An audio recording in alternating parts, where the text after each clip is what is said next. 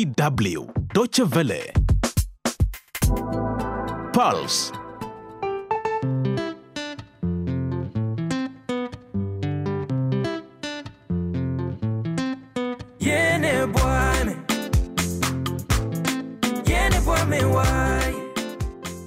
Hello and welcome to Pulse. I'm Jessie Wingard in Bonn, Germany. We have lots to cram into the show, so let's not waste any time. We look at fighting extremism in Ghana with a novel campaign drive, hit the training track with some of Kenya's top athletes of the future, and we can finally let you in on a little secret. So stay tuned to find out. All that and more coming up on this jam-packed edition of Pulse.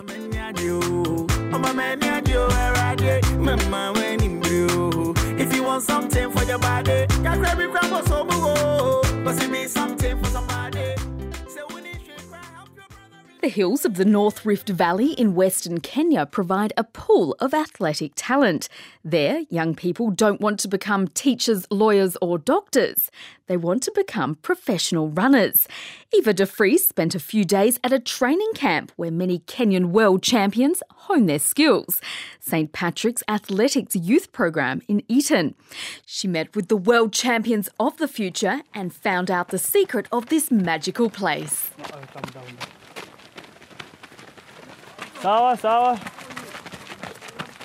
We are in Iten, 2,400 meters above sea level, also called the home of champions, after the many runners that come from this hilly, high-altitude place in Kenya's Great Rift Valley. This beautiful area breathes running. Early in the morning, there are athletes everywhere, warming up their muscles for another day of training. Agents are on the lookout for talent. International running camps attract professional and amateur runners from all over the world. And in the small town, shops and cafes are named Atleti Fruits and Chips and Runners Point. Just outside town is the training camp where it all started for many Kenyan top athletes, such as 800-meter Olympic champion David Rudisha and 5,000-meter world champion Vivian Chariot.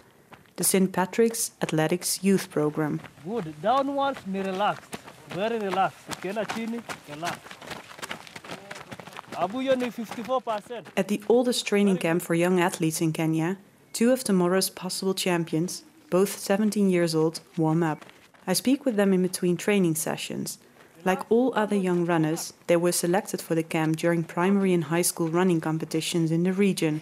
They tell me that when training, they think about all those great Kenyan athletes who made it to the top. If you are lucky, be what like us running 3,000 meters and 5,000. David Rudisha from this camp who ran 800 meters. Nancy Jepet from this camp who is running 1,500 meters. Purity Jepchichir, a slim tall girl with sparkling bright eyes, realized she was good at running when she was 12. She wants to be like 1,500-meter runner Viola Kibiwot, who comes from her village. Oh, my life was so bad because I had a big body which did not fit to train. I like training because you get some fitness of your body. You are capable to do anything. For you have decided to train, you just go and train well so that you achieve your goal, so that you get something which you elevate yourself and our own family. It is something that I have taken in my mind that I want to be an athlete. Laban Kipkenboy, a muscly boy with a big smile, says his parents gave him his running talent. They were runners too. By hard training, you will be to be disciplined in training and train hard. You to avoid other things like relationship with girls and taking other drugs that may harm your body. If I become a successful athlete, I will be improve my brothers and sisters' education, to pay them for school fees and also to give my parents something to earn for farming. Maybe by 2019 I will be like to represent my country in the World Championship and also in the Olympic Games. Like Purity and Laban, most young athletes in this area come from poor rural backgrounds, and many see running as a way to improve their lives and that of their families.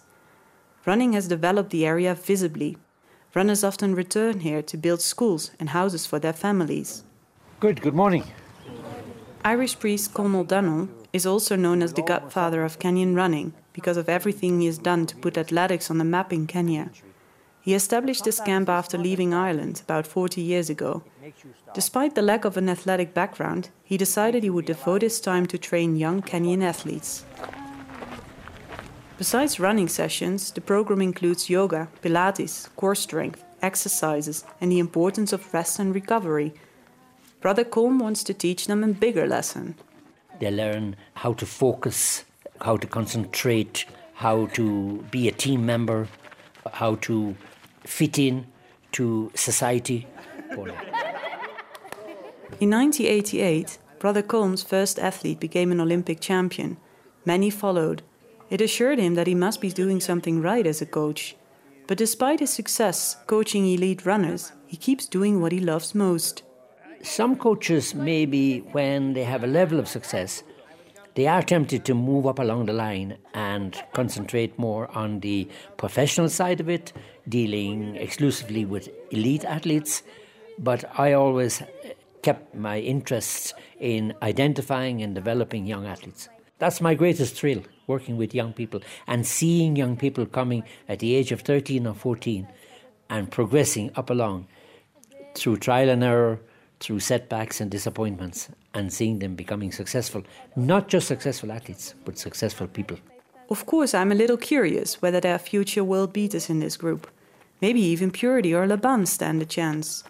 But coaches are always very careful about predicting the future, and these athletes are still very young.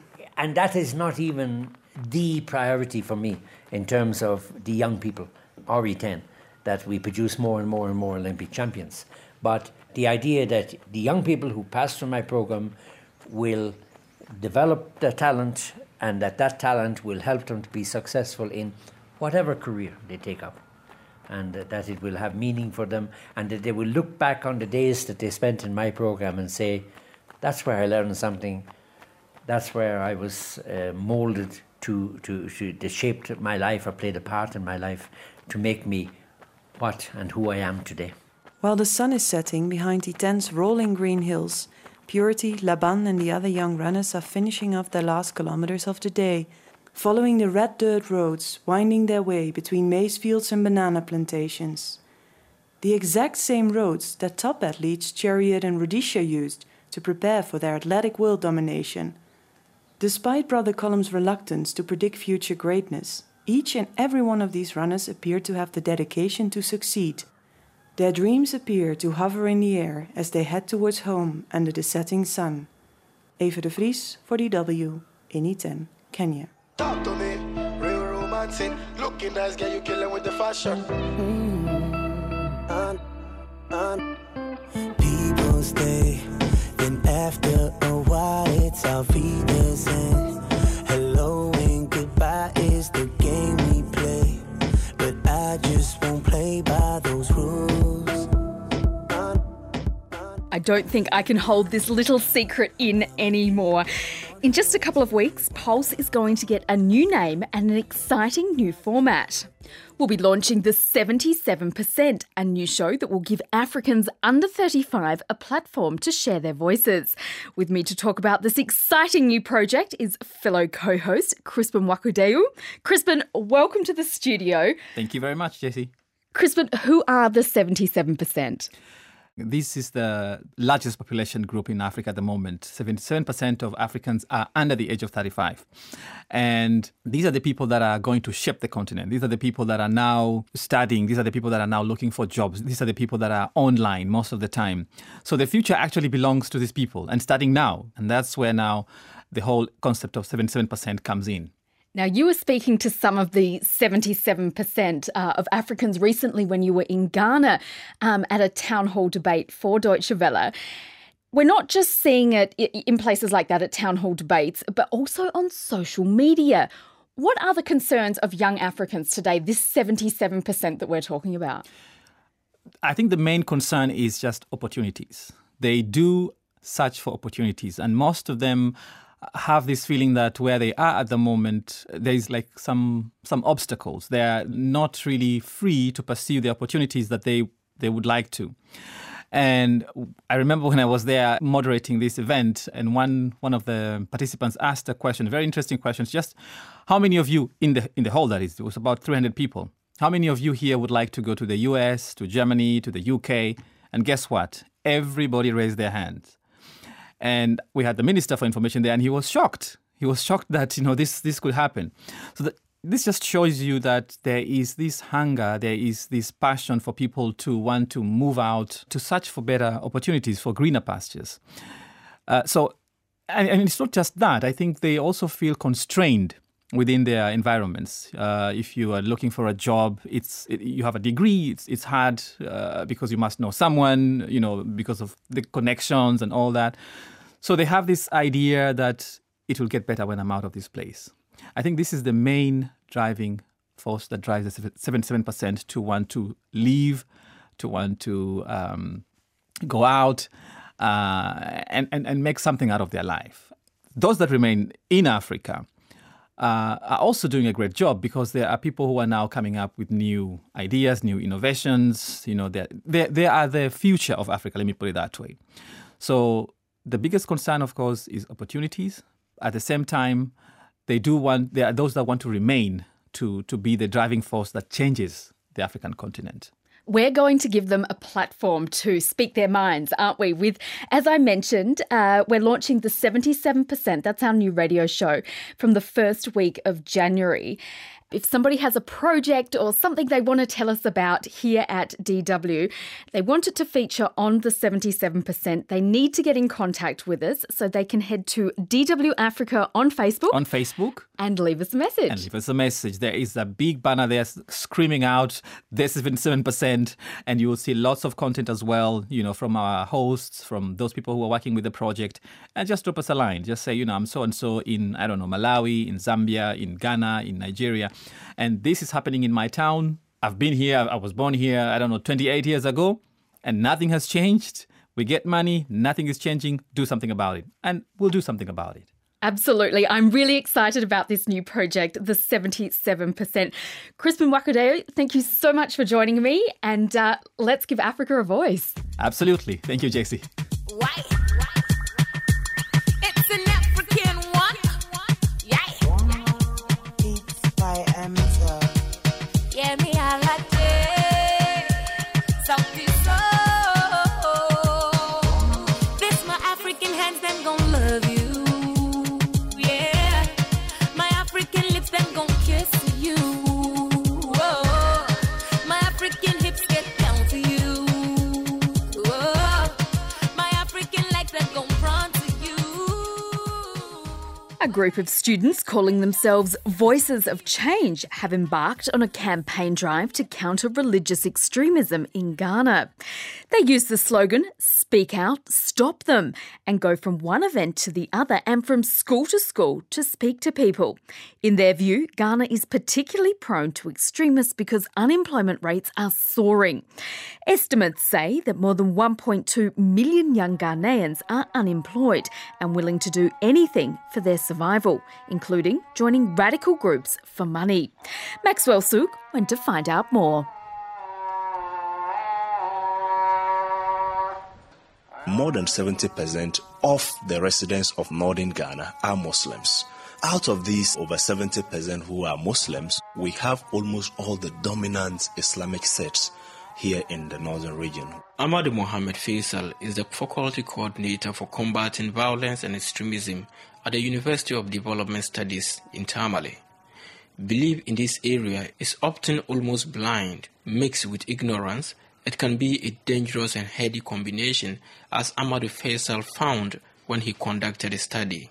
Out of 2,000 people that we had interviewed in 2017, 78 of these people actually said that if anything is happening to their religious leader, they are willing to take up arms to defend his interest. And almost 90-something% said for whatever will go against their religion, Islam, and the sect that they belong to, they would stand up seriously against it. The research also found that misconceptions were widespread, including the kinds of ideas peddled by so-called Islamic states. That if you die fighting for your religion, you will be rewarded in heaven. Because for them, if you die in the cause of defending your religion, you have over 70,000 women waiting for you in heaven. But of course, this we all know is a misconception or a misinterpretation of that Quranic verse. That is why Amadou Faisal helped set up the peer-to-peer challenge to encourage change. Voices of Change is an online campaign supported by Facebook and United States Department of Security. It has been set up to counter the recruitment of vulnerable youth to extremist groups. Dr. Kwesi Eneng, a security analyst from the Kofi Annan International Peace Center, says Ghana is prone to extremists. Islamic State has issued a very specific statement focusing on this country and looking for opportunities to establish bases, that is, if they have not already done so.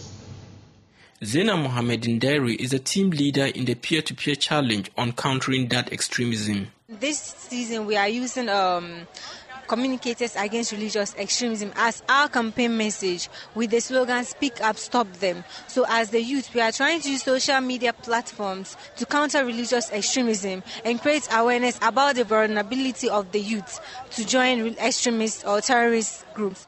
An estimated 2.3 million illegal small arms are already circulating amongst civilians in Ghana, the media says. The breeding ground for radicalism is already there. The Islamic State pays between $1,200 and $2,000 every month with a view to incite the poor to join them. Many Ghanaians can't begin to hope to earn that much in other jobs. And this has made terrorism a great business, according to Dr. Al-Hussein Zakaria, the executive director of Kodiak, an Islamic organization focusing on religious dialogue in Tamale. Ghana is a target because of what we all know, youth unemployment. It is not that Muslims in Ghana are vulnerable. No, the whole Ghana, youth of Ghana, are vulnerable because of lack of jobs, and they need to survive. And so if they are invited and they know they are going to make money there, and they really make huge amount of money monthly being part of terrorist groups. So that is a challenge to all of us, Muslims and non-Muslims alike. Kampim Joshua Wedam is one of the students campaigning against extremism. He comes from a majority Christian village and sees that the dominance of the Christians there has led to resentment amongst the Muslims and a split in the community. I come from Navrongo, and my community in Navrongo, there is a dominant population of Christianity. However, there are some Muslims in it. And I've realized that when there's always a gathering, most of the times because of the dominance of the Christians, there's some kind of segregation and extremism against the Muslim religion. And this has created some kind of differences among them, and they don't work together as a community to develop. The authorities haven't released official figures about radicalism in Ghana as yet. Experts believe that, for now, there are only a few isolated cases. About 50 Ghanaians are thought to be fighting with the so-called Islamic State in Libya, but their reasons for fighting and whether they choose that path freely are as yet unknown. But like in many other poor countries, the conditions are there for easy recruitment.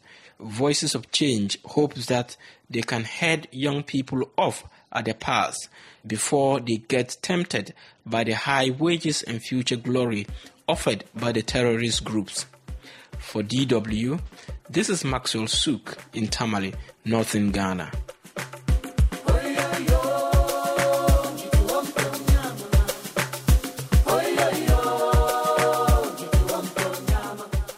And that brings us to the end of this edition of Pulse. We hope you've enjoyed the show and we'd love to hear your feedback. Head to DW Africa on Facebook and leave us a message. I'm Jessie Wingard from all of us here at DW. Have a wonderful week ahead.